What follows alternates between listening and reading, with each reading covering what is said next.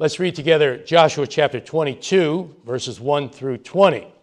Now, in this first half of the chapter, we have Joshua's commendation and honorable discharge of the fighting men from the 2.5 tribes of Reuben, Gad, and the half tribe of Manasseh.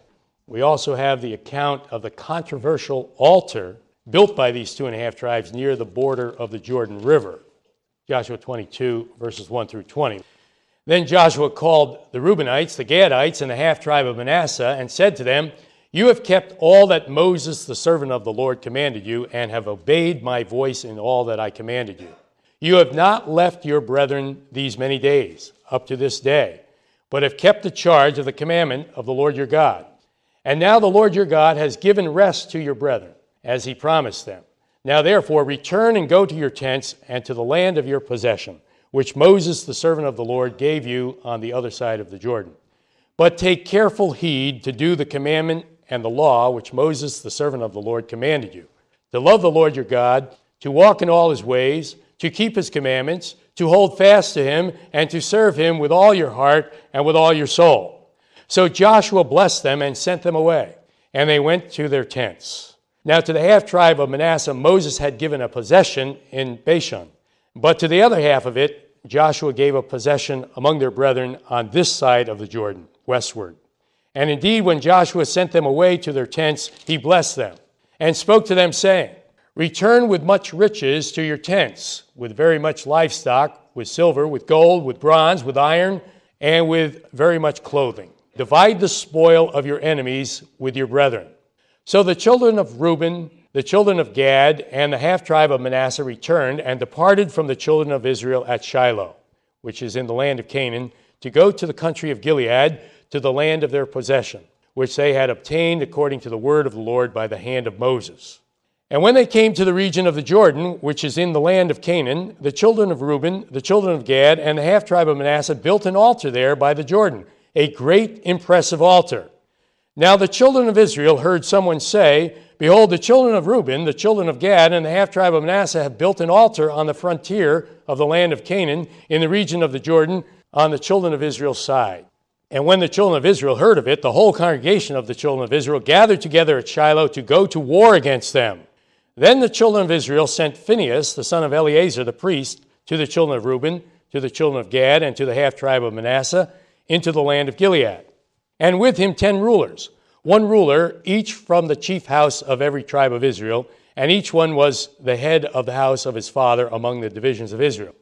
Then they came to the children of Reuben, to the children of Gad, and to the half tribe of Manasseh, to the land of Gilead, and they spoke with them, saying, "Thus says the whole congregation of the Lord, what treachery is this that you have committed against the God of Israel, to turn away this day from following the Lord, in that you have built for yourselves an altar, that you might rebel this day against the Lord? Is the iniquity of Peor not enough for us, from which we are not cleansed till this day, although there was a plague in the congregation of the Lord, but that you must turn away this day from following the Lord? And it shall be, if you rebel this day against the Lord, that tomorrow he will be angry with the whole congregation of Israel. Nevertheless, if the land of your possession is unclean, then cross over to the land of the possession of the Lord, where the Lord's tabernacle stands, and take possession among us. But do not rebel against the Lord, nor rebel against us, by building yourselves an altar besides the altar of the Lord our God. Did not Achan, the son of Zerah, commit a trespass in the accursed thing? And wrath fell on all the congregation of Israel, and that man did not perish alone in his iniquity." Let's begin this first half of Joshua chapter 22 with some background notes. In verse 12, we read that there was the threat of civil war in Israel. That is, the 9.5 tribes on the west side of the Jordan River were about to go to war with the 2.5 tribes on the east side of the Jordan River. Why? What's the background here anyway? Turn back to Numbers chapter 32. As the children of Israel were about to enter the land of Canaan, the 2.5 tribes of Reuben, Gad, and the half tribe of Manasseh came before Moses and said that they wanted to settle on the east side of the Jordan River. Read about that in verses 5 through 7. After Moses' rebuke of the 2.5 tribes for their lack of full commitment and unwillingness to go all the way into the land of promise, They said to Moses that they would come over and fight the battles, but then after the battles were over, they would return to their families and their flocks on the east side of the Jordan River. Read about that in verses 16 through 19. So the 2.5 tribes were given permission to settle on the east side of the Jordan River, as long as their armies went over and fought with the rest of Israel until the land was conquered. Verses 20 through 22 of Numbers 32. Well, the 2.5 tribes kept their word and sent their armies across the Jordan River with the rest of Israel, fought the battles, and now here in Joshua chapter 22, they are going home. The 7-year conquest is over. Some of these soldiers would have been away from home for a long time, a 7-year conquest. They are commended by Joshua for their good service and given an honorable discharge. So the 2.5 tribes departed. But when they came to the Jordan River, before they crossed over, they did something very unusual. They built a large altar. Verse 10. Now, when we come to the second half of the chapter, we will learn that the 2.5 tribes built this altar not for sacrifice, but as a symbolic witness to their children and future generations that they were united with the 9.5 tribes on the west side of the Jordan. That is, they were all one nation under God. But unfortunately, the 9.5 tribes misjudged the motives of the 2.5 tribes and thought that they were wrongly setting up another altar of sacrifice. Thus, the 9.5 tribes were ready to go to civil war to put an end to what they thought was rebellion and apostasy. Well, so much for our background. Let's move now to our doctrinal or teaching points. Doctrinal point number 1. It is wrong for believers to judge the motives of other believers. It is wrong for believers to judge the motives of other believers. That's exactly what the 9.5 tribes did here. They wrongly judged the motives of the 2.5 tribes. They jumped to the conclusion that Reuben, Gad, and the half-tribe of Manasseh were setting up an altar of sacrifice and another system of worship. But they were wrong. The 2.5 tribes were only setting up a symbolic and memorial replica altar as a witness for their families that they were one nation under God. Now, the 9.5 tribes were right in being concerned for the holiness of God.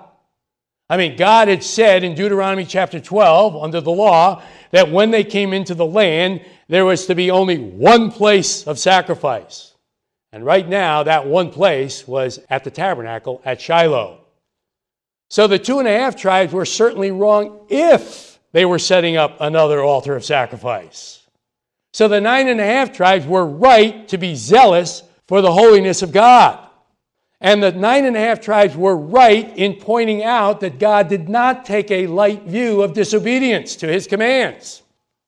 So the 9.5 tribes were right in being concerned with what the 2.5 tribes were doing when they built this great, impressive altar. It certainly looked like the 2.5 tribes were rebelling and disobeying the Lord. But the 9.5 tribes were wrong in so quickly jumping to conclusions and judging the motives of the 2.5 tribes and arming themselves for civil war. Now, I think you see the doctrinal point, right? It is wrong for believers to judge the motives of other believers. The Lord Jesus said in the Sermon on the Mount, "Judge not, that you be not judged." Matthew chapter 7, verse 1. The point is that we are not to judge motives. Now, sometimes we must judge behavior, as in church discipline and family discipline. But we should always first check out the motives. You know, when a student cuts one of my classes several days in a row, for example, I should not jump to the conclusion that this student doesn't like me or is unspiritual. You know, there may be a very good reason why this student has missed these classes. And I should check it out before assuming that this student has a bad attitude. It's wrong for believers to judge the motives of other believers. We all need to learn this lesson. It would save a lot of unnecessary friction between believers. That leads us to our second doctrinal point. It is right for believers to investigate before taking action. It is right for believers to investigate before taking action. Well, that's exactly what the 9.5 tribes did. Before going to civil war, they sent a delegation of 10 men, headed up by Phinehas the priest, to investigate what the 2.5 tribes were up to, as we see in verses 13 and 14. This was good.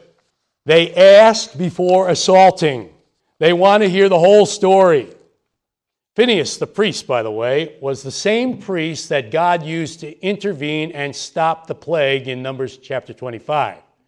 Phinehas was a godly man and a good man to head up this investigating committee. And look at the magnanimous offer that the 9.5 tribes make to the 2.5 tribes in order to straighten out this problem. Look at verse 19. Nevertheless, if the land of your possession is unclean, then cross over to the land of the possession of the Lord, where the Lord's tabernacle stands, and take possession among us. What a great attitude. The 9.5 tribes are willing to give up some of their land to get things straightened out. Let me ask you, how much material possession would we be willing to give up in order to straighten out problems in our own congregation? Do you investigate before taking action? Fortunately, in the secular world, we have civil courts to investigate before taking action. But what about in your family, for example? Do you discipline your children before investigating? What about in the church? Watch out for misguided zeal.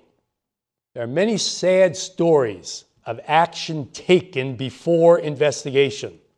The church must discipline, but not before checking things out. It is right for believers to investigate before taking action. Now, what about practical application from this first half of Joshua 22? Practical application number 1. Give credit where credit is due. Give credit where credit is due. When Joshua sent the 2.5 tribes home, he gave credit where credit was due. Look back at verses 2 and 3. No wonder Joshua was a good and beloved leader. He gave credit where credit was due. We should do the same, especially if you're in a leadership position. We need to do that in our families. I need to do that with my students. Church leaders need to do that, especially with the younger generation. Even if their style is different, etc., give credit where credit is due. And younger generation, you need to do the same for the older generation. For your parents, for your spiritual leaders, give credit where credit is due. Practical application number 2. Don't forget to share. Don't forget to share. When the 2.5 tribes departed with the booty of war, Joshua said to them in verse 8, divide the spoil of your enemies with your brethren. Many of the men of the 2.5 tribes, of course, had remained on the east side of the Jordan to protect the families and property. Now the troops returning from the front lines are to share with their brethren. We need to do the same. We all have different jobs to do for the Lord, and all are important. Some have greater needs. Some have received greater material blessing. Remember this principle of being established in the land that the Lord has given us. Don't forget to share.